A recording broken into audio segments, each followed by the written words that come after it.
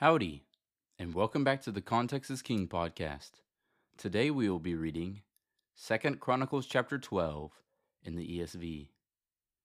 When the rule of Rehoboam was established and he was strong, he abandoned the law of the Lord and all Israel with him. In the 5th year of King Rehoboam, because they had been unfaithful to the Lord, Shishak, king of Egypt, came up against Jerusalem with 1,200 chariots and 60,000 horsemen. And the people were without number who came with him from Egypt, Libyans, Sukkim, and Ethiopians. And he took the fortified cities of Judah and came as far as Jerusalem. Then Shemaiah the prophet came to Rehoboam and to the princes of Judah who had gathered at Jerusalem because of Shishak, and said to them, Thus says the Lord, You abandoned me, so I have abandoned you to the hand of Shishak. Then the princes of Israel and the king humbled themselves and said, The Lord is righteous. When the Lord saw that they humbled themselves, the word of the Lord came to Shemaiah. They have humbled themselves. I will not destroy them, but I will grant them some deliverance, and my wrath shall not be poured out on Jerusalem by the hand of Shishak. Nevertheless, they shall be servants to him, that they may know my service and the service of the kingdoms of the countries.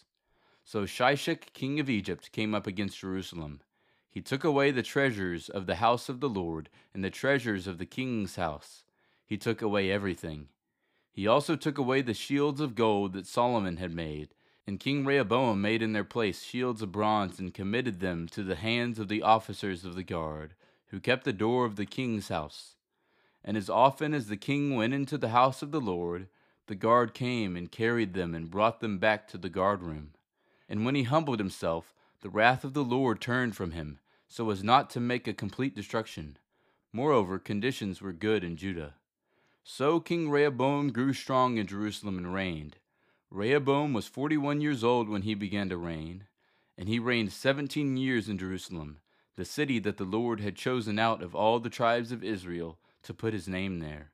His mother's name was Naamah the Ammonite, and he did evil, for he did not set his heart to seek the Lord. Now the acts of Rehoboam, from first to last, are they not written in the Chronicles of Shemaiah the prophet and of Iddo the seer?